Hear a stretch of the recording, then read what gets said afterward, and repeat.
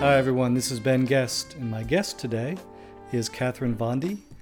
Kat is a writer and director working in film, theater, and literature, prose, and poetry. She's won a bunch of awards and did her MFA in film production at USC and did her undergrad at Amherst College. In this interview, we talk storytelling, the essential components, the impact of surprise, the popcorn scares in Spielberg's Jaws, the idea of traumedy and juxtaposing sadness and humor in stories, and a whole lot more. Enjoy my conversation with Kat Vondy. Kat, thank you so much for coming on. That's my pleasure. I'm happy to be here. Okay, so growing up, what was your favorite Disney movie? It was definitely The Little Mermaid, even though I feel like if you look at it from a modern perspective, you're like, wow, that's really problematic in terms of feminism and stuff. But I did love The Little Mermaid. Was there a particular song that you loved? Oh, of course. All of me and my friends would go around singing Part of Your World all the time. So I think, are they remaking that as live action? they are, yeah. Amherst, you went to USC in the Did. early 2000s. Yeah, 2004 is when I started. And so your first year at USC, what did you shoot on? So our first class we shot on, I think, the PD 150. So this is 507? It's 507. 507 was PD 150. And Wait, then what's PD 150? was one of the, I think it's a Sony digital camera. It's like the mini cassettes. Yep. The mini DV? Yeah, I still have a big bag just full. I don't even know where you can play them anymore because people Right. don't use those anymore. But yeah, I have a little bag of those sitting around. And then second semester for 508, we shot on film, and it was an RE Flex was what we were shooting on, I think. I'm going to have to like double check my records, but I'm pretty sure that's what we were shooting on. So with the mini DV, what did you edit on? So we edited on Avid. So we Okay. could edit on a nonlinear editing system, which actually at Amherst, I'd taken a film class and we did not have nonlinear. We had a much more cumbersome linear editing system that we had to work with. Was it physical or was it on the computer? It was, if I'm remembering correctly, it was like an edit bay in Frost with like a bunch of monitors set up. And yeah, it was, I can't remember the details because again, this was like a long time ago, but it was definitely like you had to figure out what you wanted to like splice in and then just hope the timing worked out, because if you did it wrong, you'd have to start all over again. So for 508 at USC, when you shot on film, what did you edit on? We edited on Avid. So yeah, we digitized the footage and I see. Okay. editing on Avid. Yeah. So you're not like split cutting and I've never like had that experience. No. Have you? No, I visited Stanford. Stanford has a master's program that's documentary focused. And this is a couple of years ago, but their first year, you shoot on 16 millimeter and you edit on I forget the name of the editing station, but you physically edit it. And you tape it together, and Yes. it's a very like tangible physical thing. That's Yeah. And you only get, I don't know, 8 minutes of film stock to shoot with, which I think there's a lot to be said for those types of limitations. That's one of my rants that I go on a lot is I feel like some of the movies, once directors get to a certain point in their career, like people just stop telling them no and they let them do whatever they want to do. And then I feel like the movies aren't necessarily as good because I think there's something about having limitations that makes you do some creative problem solving that often helps storytelling. Definitely. And I did photography in high school, and it was 35 millimeter, dark room, all of that. And so you only have, in a film roll, you only have 24 or 36 shots. You paid special attention to composing the shot and making sure the lighting's correct, focus is correct. And now with our phones, which the cameras are amazing, but I notice I still have that mindset of with my phone, I might just take 3 shots. But some of my friends and younger people that I know, they'll shoot 100 shots and then they'll just swipe through and try to find the right one. Yeah. Or not even look at the screen, just hold up the camera, like picture, and then do Right. the editing afterwards, figure out what you want then. There's something to be said for speed and volume, but it definitely takes the intentionality out of it. And yeah, I think it's like easier to take good pictures now because you can only throw a filter on it and make it look good. But it's harder to make it match with what you have in your mind. It's like more by chance if you take something good. And I don't even know that it's faster, right? Because if you or I take 30 seconds to really compose and set up the shot, and then we have it, versus now you got to swipe through 100 shots to figure out which one you want and then edit it how you want it and so forth. And look at the minute differences between this one and this one, like this one. Like you see a little bit more of somebody's shoulders. So maybe you don't want, yeah, there's a lot of spinning wheels that goes along with that process. Yeah. The way that I decide which group photo to use is I just swipe through only looking at myself and Yeah. just find the best one. And that's the one I use. Look, there are so few opportunities you have in this life to really make decisions that benefit you and you only, and you might as well take advantage of them when you can. And so where I see that now, having finished my first semester at USC, where I see that same approach in filmmaking is a lot of my classmates, most of whom are in their late 20s, they will shoot a ton of footage. And then it's okay, we're going to find it in the edit, which is totally doable. And that's a way to do it. But I actually, to my detriment for one of the 507 projects, I didn't shoot enough because I was so intentional about shooting. I didn't get enough coverage. So that's a little bit of a shift that I need to make. At the same time, it sets up the edit really well. If you've shot the shots that you want and you've thought through ahead of time, I want this angle for this shot and this angle for this shot, etc. I think there's definitely a happy medium to go for because you don't want to give your editor so much that like it makes their brains explode. But I definitely have heard anecdotes about directors that have been like, oh, I'm not going to shoot other coverage of this because I only want it to be like a oneer. And so I'm just not shooting it. And they have no choice but to do it that way. I think there is a happy medium to find between those two like far ends of the spectrum. When you were at USC, did you find, were your classmates more collaborative or more competitive? Because I've heard both sides from previous classes at USC. I would say I could list some in both categories. I think there was a spectrum, but like what I will say now, having been out of that program for over a decade, is that the ones that are still working in the industry and that are the most successful in the industry are the ones that were collaborative and not competitive. That's a great point. That's a great point. And one thing that I've found, at least so far, is people are incredibly collaborative. And Okay. sometimes I wonder, I think the administration has made that a focus. In fact, one of our classes in the first semester is called Creativity and Collaboration. So we actually have a class dedicated to collaboration. But it's also, to your point, I think that I wonder if there's a little bit of the mindset of no one knows who's going to make it. So you better be nice to everybody. And that's USC, but that's also Hollywood in general. I feel like everywhere in LA, people are so nice to you because You don't yeah, know you don't know. who are some of your classmates that have made it the biggest. Oh, Robin Marshall was a classmate of mine, and she's like an executive at MRC. So is Ken Segna, but I think Robin's on the production side, and I think Ken is. They're in different departments at MRC, but they're both doing really well. Were they production or were they Starkeys? They're production. Yeah, Mm, I nice. I knew a couple of Starkeys, but I don't know if this has changed since I was there. But there was a lot of division between the different programs, and you didn't really get a chance to meet the people from like the Stark program or the writing program or the animation program. Everybody was just on their own tracks. It's still the same. In fact, a couple of my classmates right at the end of the semester, and I didn't go because just COVID cases, this latest variant was starting to surge again.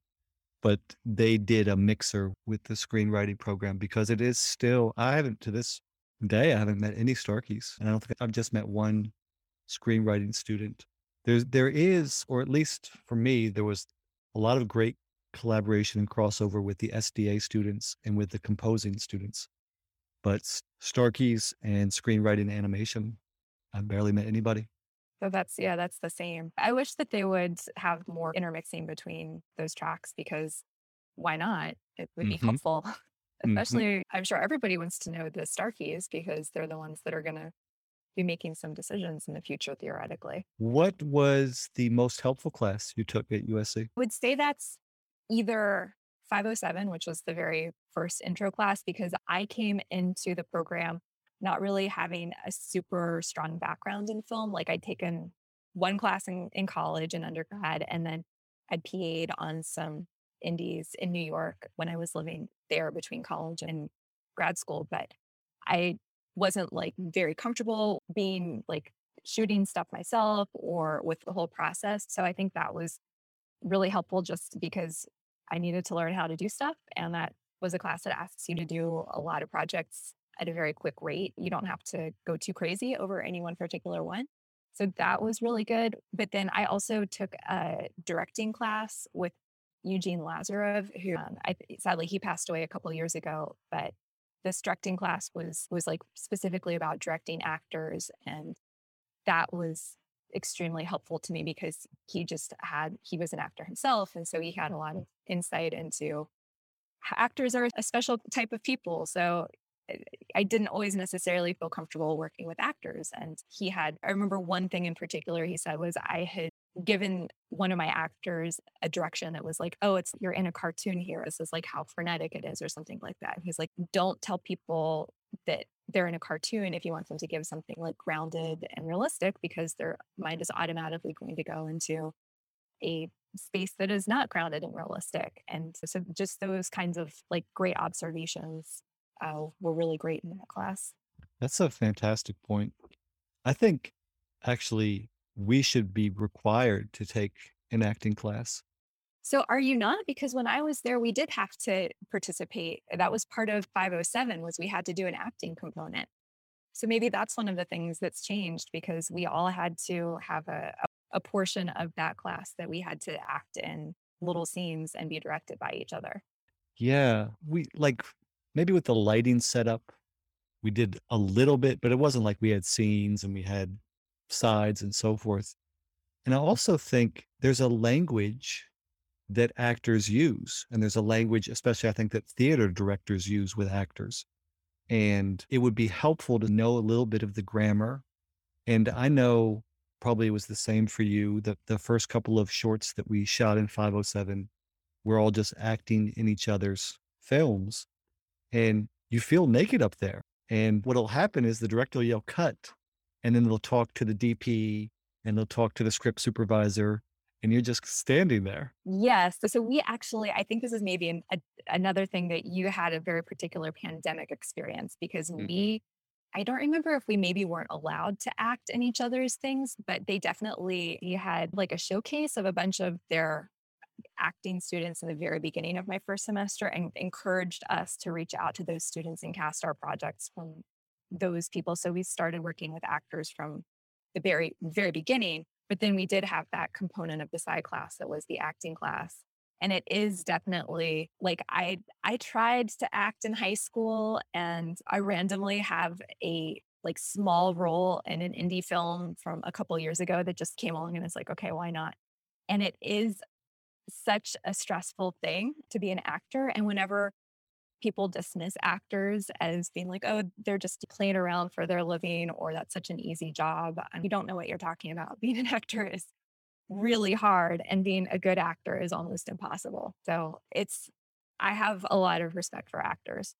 People have no idea what a skill acting is. There's one of my 508 professors. So I'll have 508 in the fall, but we've already been emailing and interacting.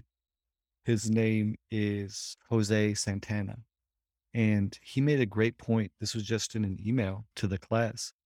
It was something along the lines of our job as directors is to capture authentic human emotion from performers. And when you look at it that way, and then of course put it together in the edit, but when you look at it that way, the actors are the most important part of the filmmaking process. I remember another like maxim, and I don't remember who said it, but it was definitely something that we talked about in film school was that some director was like, oh, casting is 90% of the process. Once you cast her, Yeah. you've got your movie. And that for me, where I get totally lost in terms of losing track of time, just in flow state, is in editing. But the most enjoyable part of production post is working with actors. That is my favorite thing. Do you like auditioning? I love auditions. I love it all. Obviously, the thing I don't like about auditioning is you're going to reject most people, but I love rehearsal. And then on set, I love just the interaction with actors. What do you love about auditioning? I think because with everybody that comes in, like a different version of what your story could be. And I think that's a really cool thing to experience. Yeah, that's when you ask me, do I like auditioning? That's the part that I like, is because that's the first piece of magic. This stuff you wrote down on paper magically comes to life. And getting people to, if you were the writer of the project, like getting people to treat your words like they're taking them seriously and they're important.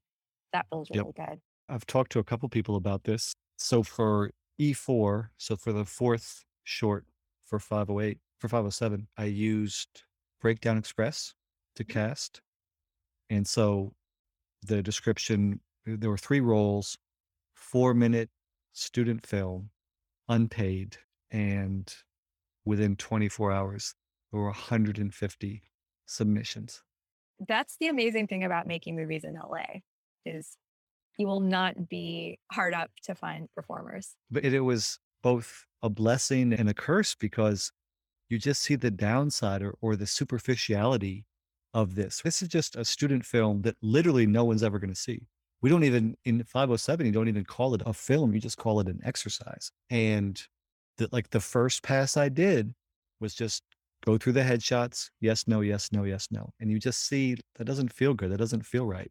And then once you get into the auditioning process, or if they send a tape in, or what is it, what have you, that's fun and that's interesting. But that first thing is just so competitive, and the first pass is so superficial. It is. And again, that goes back to like why actors are really tough because it's just constant rejection all the time. And I think writers and most creative people also have that experience of constant rejection, but I think it's especially consistent for actors. Yeah. Yep, for sure. So one of the things that we talked about off air is how the industry is changing. And one of the things you talked about was adaptation. What are your thoughts about that? So I think, first of all, I understand why there's an impulse to want to adapt things because you're like, these are stories that people are already into. They have a built in audience. It makes sense to, make a different version of it. But I think it can really go wrong because I think there's a lack of understanding of what that process of adaptation is because I think there's a lot of like misapprehension that you can take something that was like a great book and if you just state it word for word onto the screen it'll be an equally good movie and that's not the case. There is a skill and an art to adaptation and I think a lot of the things that have really failed as adaptations are when they tried to take out the adaptation process of it. And it seems kind of obvious because of the title, but like the movie adaptation is like such a great example of what can happen when you allow the adapting process to be creative. So I definitely, since I work at ABC, I do see a lot of deals of wanting to have these pre-existing properties that we're reinventing, but they don't always work out. And I think that's another because I also do some work in theater. And I think there's also not a nuanced understanding of what it means to have a successful story told in different mediums, because something that works well on a screen isn't necessarily going to work well on a stage. And there's different like parameters that come along with different mediums that people don't always take the time to figure out how those are going to shift from medium to medium. Okay, I love this. Let's deep dive into this because we're talking story mechanics, right? The essential components of a story for film, of a story for theater, of a story in prose or in another medium. What is the key, and specifically with adaptation, what is the key for telling a story in film, or what are some of the keys? So I'll start off and say something that I think that is like really general first that you can apply to any medium. And then I'll say some more specific things maybe about specific mediums. But I think like the thing that you're always trying to do is to surprise your audience. You always want to have something that is like unexpected or that raises a question in their mind. So that keeps the momentum going. So I think like a constant effort to surprise whoever is watching is like something to always keep in mind. But Wait, because why is surprise? And I agree. Why is surprise important? because otherwise you're going to fall asleep. You're going to know what's happening. And for me, like the worst thing I can say about a movie or a play or a book was I was bored during it. Like that for Right. me is like the ultimate. Even if it doesn't, like I would rather see something that doesn't make sense or that is imperfect or has even very big flaws that is interesting than would want to see another like very trite retelling of a story that I could write in 30 minutes or something because all the dialogue is the same, all the like structures are the same. So I really think audiences get excited to see things that feel new.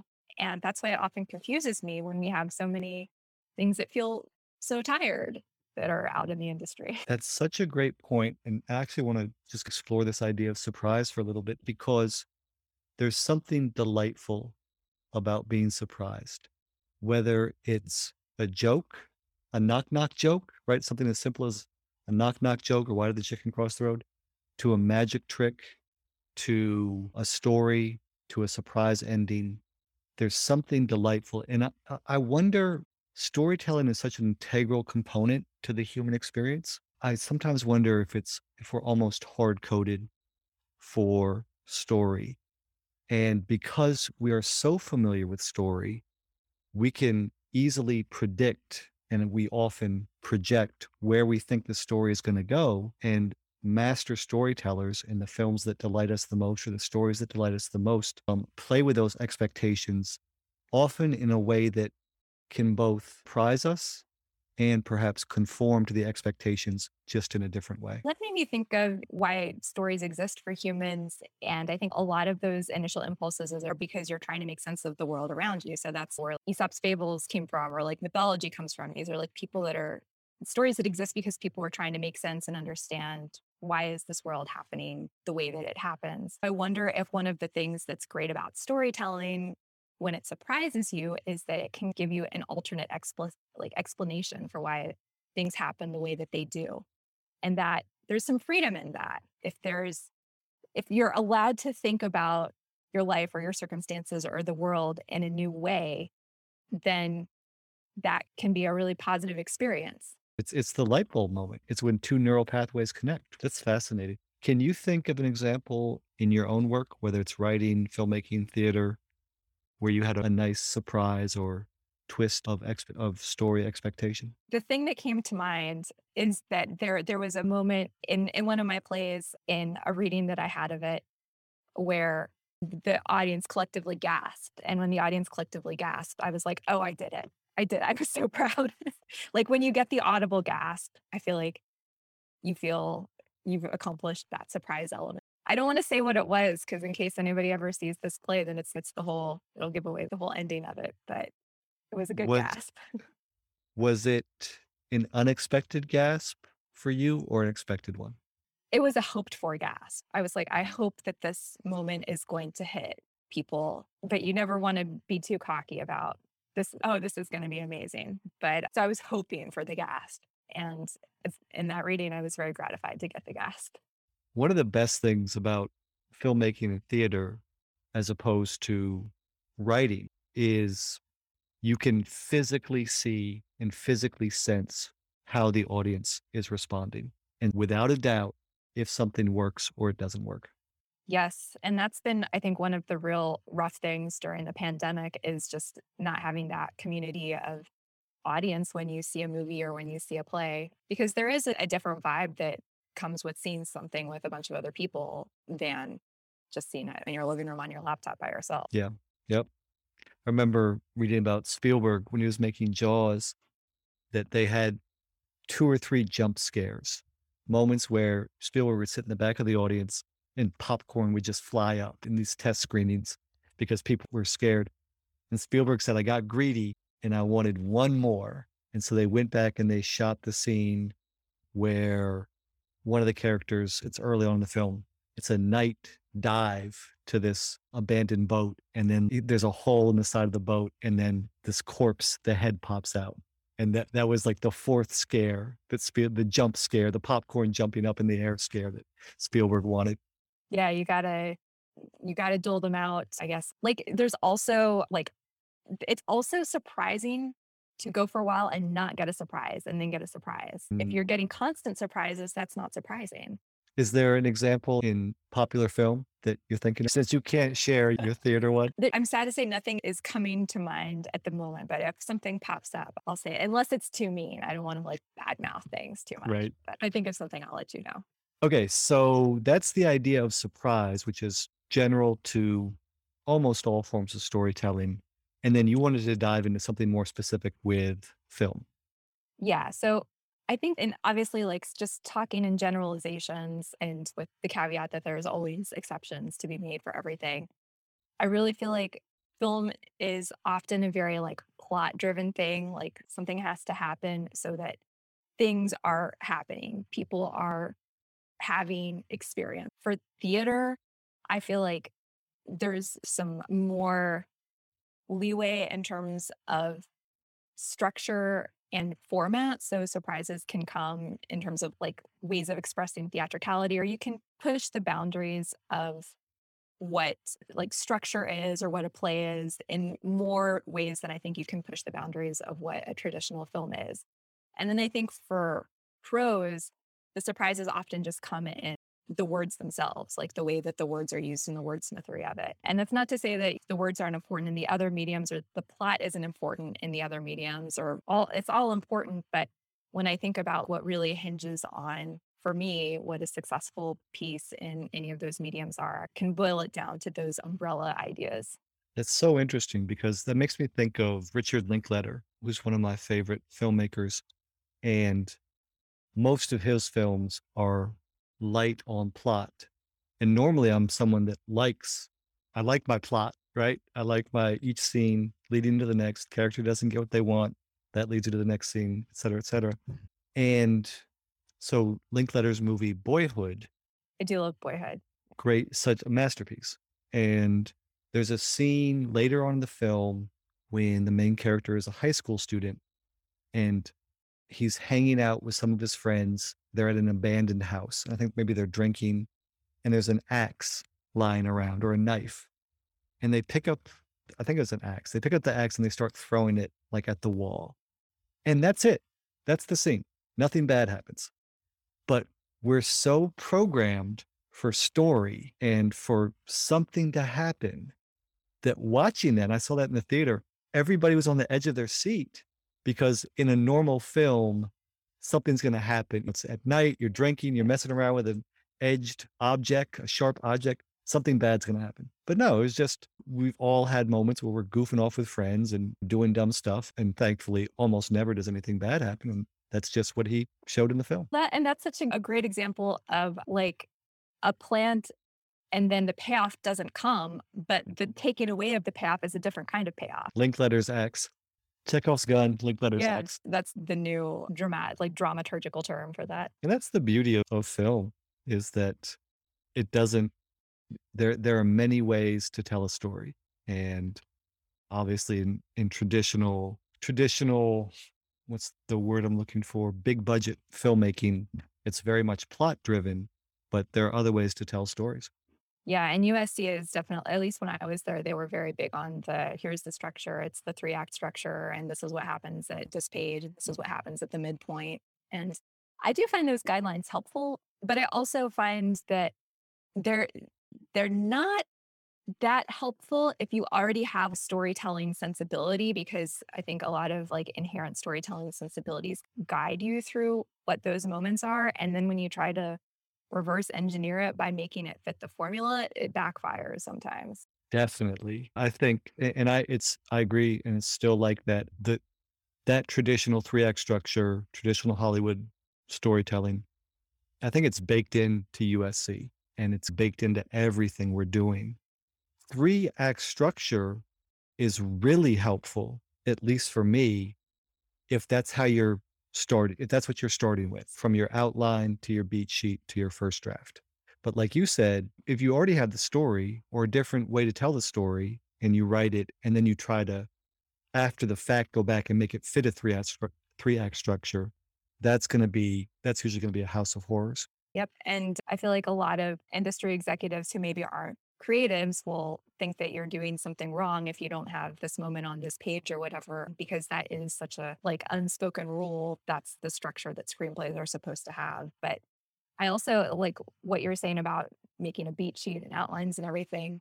That's actually one thing where that I've always failed at because I find it impossible to make a really detailed step outline the way that they're supposed to teach you to do in film school because there's something about the process of having to think about it in this structured way that for me takes away the ability to surprise yourself as a writer. Like when you're just seeing what happens with characters and not trying to fit it into particular format. So I understand the value of outlines, but I've never been able to write an outline and then write a script based off that outline. It just doesn't work for me. That's so interesting because I like outline is that's the way I So jam. approach it. Yeah. And I was a high school English teacher, so that kind of tracks. But also, I just like to have things organized and it helps me with each step. So for you, you're not starting with story or plot, you're starting with character. I will often start with a moment. There will be Mm. like a thing that like grabs me and then everything will expand out from that particular moment. Like I remember there was like one screenplay that I wrote that there were like two things that they like really hit me and I was like I want to write a screenplay with these two moments and one is like two friends that are singing karaoke together and like then a moment in a car with a stick shift where it's if you are squished into a car next to a gear shift and somebody like shifts the gear shift and they like touch your leg as they're shifting. And just like there's a weird erotic thing about like that accidental touch when you're shifting a gear shift. So I have a whole screenplay that came from just these two things that really spoke to me at that time. That's so interesting. So the downside of outlining everything and having the structure organized to a T is it can feel rote, right? To the audience. Okay, first act ends on page 30, second act ends on page 60, etc. The downside of the process you're describing for a lot of people, I think, is you can start something, get halfway done, and then I don't know where this is going and bail on it. So is that a concern for you? Or once you start writing, you generally finish, or how do you solve that issue? I'm pretty good about finishing stuff once I start things. Of course, there'll be like little bits here and there that I'll just like jot something down and it never turns into anything. But I think I'm like weirdly and maybe not productively, like not a quitter. And so I typically will just keep at something. It doesn't necessarily mean that it'll be brilliant, but I'll typically like finish things. And I think a part of the process for me is also just like eventually trusting yourself and like your unconscious mind to take you someplace. And maybe sometimes even trusting your unconscious mind more than you trust your conscious mind, because your conscious mind is always going to be thinking, here's what I have to do at the midpoint, here's what I have to do to bring it home at the end. But like your unconscious mind can also be pretty smart and give you some ideas about things to do. I agree 100%. I think our unconscious mind is smarter than our conscious mind.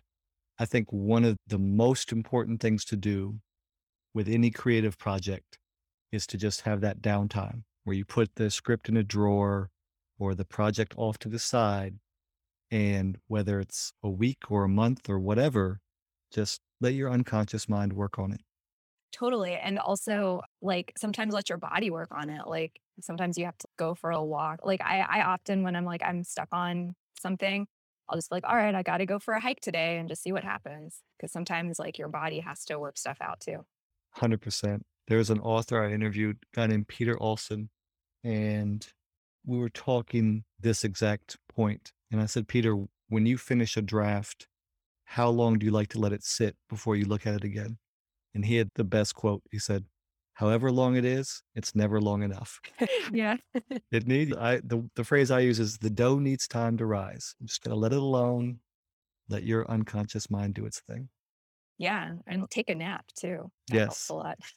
definitely. Story in film versus story in theater versus story in prose. What's your take on those three different mediums? I think it's really sad that the way that the world works right now, like, tries to force people into identifying themselves as just working in one of those areas at a time. Because I think there's a lot that filmmakers can learn by reading novels and a lot that novelists can learn by seeing plays. And I think it would be a more creative and satisfying landscape of media out there if there wasn't always pressure to like market yourself as I'm a screenwriter that does like sassy horror comedies or just to like have such a narrow definition of what people are allowed to do in each of those genres. For I want sure. people to do a lot of different things. In that intersection, even just the intersection of genre, that's where the fun is, I think. Totally. And I think that also goes to the whole surprise thing because one of the areas that I often find myself writing in is like tragicomedy because I think when you put like really sad things next to really funny things, that creates a very specific tone that for me really hits home because I think of it like you end up laughing at something and then that opens you up emotionally and then that lets like the more dramatic things hit you harder. So for me, that's like what that particular kind of like mixing of genres does. But I think that you can say that for any other, let's put this thing next to this thing and see what happens when we work with both of these ideas at the same time. Because to your point, the deeper mechanics that we're talking about there are the intersections of emotion. And that's life, right? Life is never all good or all bad. It's always a mix of sweet and sad. Yeah. Some people will have you believe that their lives are all bad if you go on Twitter too much, but Yeah. And if you go on Instagram, you believe that their lives are all good. all good. All good. Yeah. There's a comedian named Neil Brennan, and I saw his show in New York at the Cherry Lane Theater. And he calls what he does traumedy because he talks about this horrible childhood trauma he experienced growing up in a very dysfunctional household, but mixed in with jokes and comedy. And kind of at the end, and I forget the name of the show, but it's coming out on Netflix. At the end, he ties it all together with this one particular thing. And I saw it, my best friend and I saw it, and we just sat there stunned. And we just walked around the village for an hour and a half afterwards, just talking about what we'd just seen because it was beautiful and so potent because it was a mix of two very different emotions. And in fact, Gerard Carmichael's latest special, Rothaniel, same kind of thing. Super serious and intense, and then funny, and then intense, and then sad, and then funny. And it really impacts you because that's life. I haven't seen those, but I that what you're saying reminds me Hannah Gadsby's two Yes. special Another great are example. very, yeah, in that same idea. Yeah. What advice do you have for people, for incoming students at USC, starting their MFA at SCA? Spend as little money as you can. Okay, wait. Before we go any further, I'm sure it's the same for you. My classmates and I, we talk about this all the time. USC, one of the best film schools on planet Earth. All the resources in the world, right? Sound stages, composing school, acting school. No. George Lucas building, Steven Spielberg building. Worth the price of admission or no? I do not regret the debt that I am in, but I do not think that the debt is a reasonable amount of debt. So I think I'm not like a financial expert. Like I'm not in economics. I don't really know how to punch those numbers, but I don't think you ultimately, when I was there, I don't think you get the value for the money. I don't Yeah. think that you necessarily, I don't know if there are other options though is the problem because a lot of grad schools are really expensive. And of course, you don't have to go to grad school, but for somebody like me, I feel like I did need to go to film school because I didn't have the experience. Like I needed to go to film school to even know how to begin, especially at the time that I went, because it was before people had cameras on their phones and stuff like that. So that was what was available. So I would see if you can find ways to keep your debt to a minimum. That's my first piece of advice. And because SC is usually in the top three film school rankings, right? So it's AFI, NYU, USC usually in some order. So there was an alum who spoke to us a couple months ago, and he said The number he threw out was 30% of USC graduates are working in the industry. Yeah. And that's another thing that I'm not sure what the class sizes are in USC right now, but when I was there in just the production program, they would bring in 50 people in the fall and 50 people in the spring. Yeah, So it's that's 60 and 60 now. oh, it's even more now. And, for the most part, those are 120 like wannabe directors that have dreams of being established feature film directors. And the industry just can't support 120 new auteurs every year. So I don't know that's necessarily like a responsible number of people to put into that amount of debt. And so if we're just being real here, which we are, if let's say the top 3 law schools in the US, let's say it's Harvard, Yale, Princeton. If I go to Harvard Law School and pay that much tuition or incur that much debt, I'm 100, even if I'm the bottom of my class, I'm 100% guaranteed to enter the legal profession, right? If I go to one of the top 3 medical schools, I'm 100% guaranteed to get a job. So if it's basically 30%, now that doesn't take into account probably academia and other ancillary roles, just in working in the film industry. But if you're going to one of the top 3 programs and it's a 30% shot at working in the industry, I don't know that it is worth it. Yeah, I think I went to film school. I started when I was 23. And so I always chalk it up to, oh, my brain wasn't actually completely finished by then because your brain keeps on 25 is the age that you're like done. So No, I disagree. I think we're never done. we're never Yeah, done. like you're at least more mature at 25 for sure. Yeah. I think at 23, I just had a lot of certainty that I would figure out a way to be successful. And that So what's your take on that now, looking back now? I think that it wasn't that I wasn't savvy about the film world. I just wasn't savvy about the world in general because I thought that things in the world, in the adult world, played out in a more cause and effect kind of way. And the world is just a lot more arbitrary and you can't count on things having the cause and effects that you expect them to. Yes. And the world works on relationships, which that's in the plus column for USC, no doubt. Do But you? also a minus, I think, because I Yeah, think go. there's a lot of nepotism that exists too. So Right. there's the flip side of that. So looking back, was going to USC the right decision or no? I think yes, but I think I have to say that because if I say it was the wrong decision, then that'll push me into an existential crisis because then what then? What do I do with the debt? What do I do with the fact that I live in Los Angeles? What is this like random degree that's sitting on my desk having to do with anything? Yeah.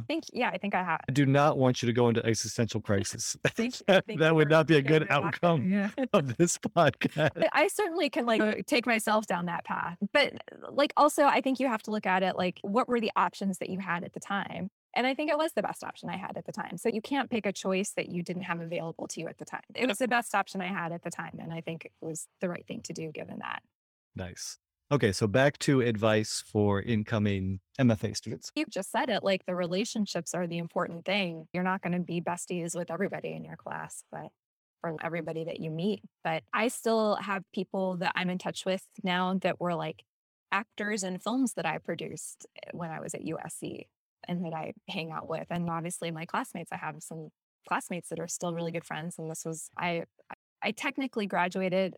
I walked in the 2007 graduation ceremony, but then it took me a little bit to finish my thesis film. And so I think I technically graduated in January of 09, maybe. Have to double check on that. But yeah, it's over a decade later and I'm still very close with a lot of the people from grad school and a lot of the people from undergrad too. So keeping those relationships alive is, key. What's the log line for your thesis film? Oh, I can't even remember what my log line was, but it was called The Broken Heart of Gnocchi Bolognese. And it was like a whimsical fantasy about a woman named Gnocchi Bolognese who has always wondered about her name. And she was named after her chef father's famous dish, but she's estranged from her father. And it's like her journey to come to terms with not having a father in her life. Is it available online? No, because I don't know if they still do this, but with your USC thesis film, you can't put it, you're not allowed to put it. Oh, right. Say it Yeah. like Yep. Yeah. it's all online, but They told us that everything Yeah. belongs to USC. But I have a stack of DVD screeners for anybody that's interested. I'm happy to share them. Nice. That's the perfect way to end. Please tell people where they can find you. So my website is katherinevondy.com. Kat, thank you so much for coming on. Thank you. It was a pleasure. Thank you for having me. That was my interview with Katherine Vondy. Right at the end there, she left her Twitter handle as well, but the audio software didn't pick it up. So Kat's Twitter handle is Walking Deadpan. That's at Walking Deadpan on Twitter. And my Twitter handle is bguest, and you can find all of my work at benbow.substack.com. That's benbow.substack.com. If you enjoyed this podcast, please recommend it to just one other person. Thank you and have a great day.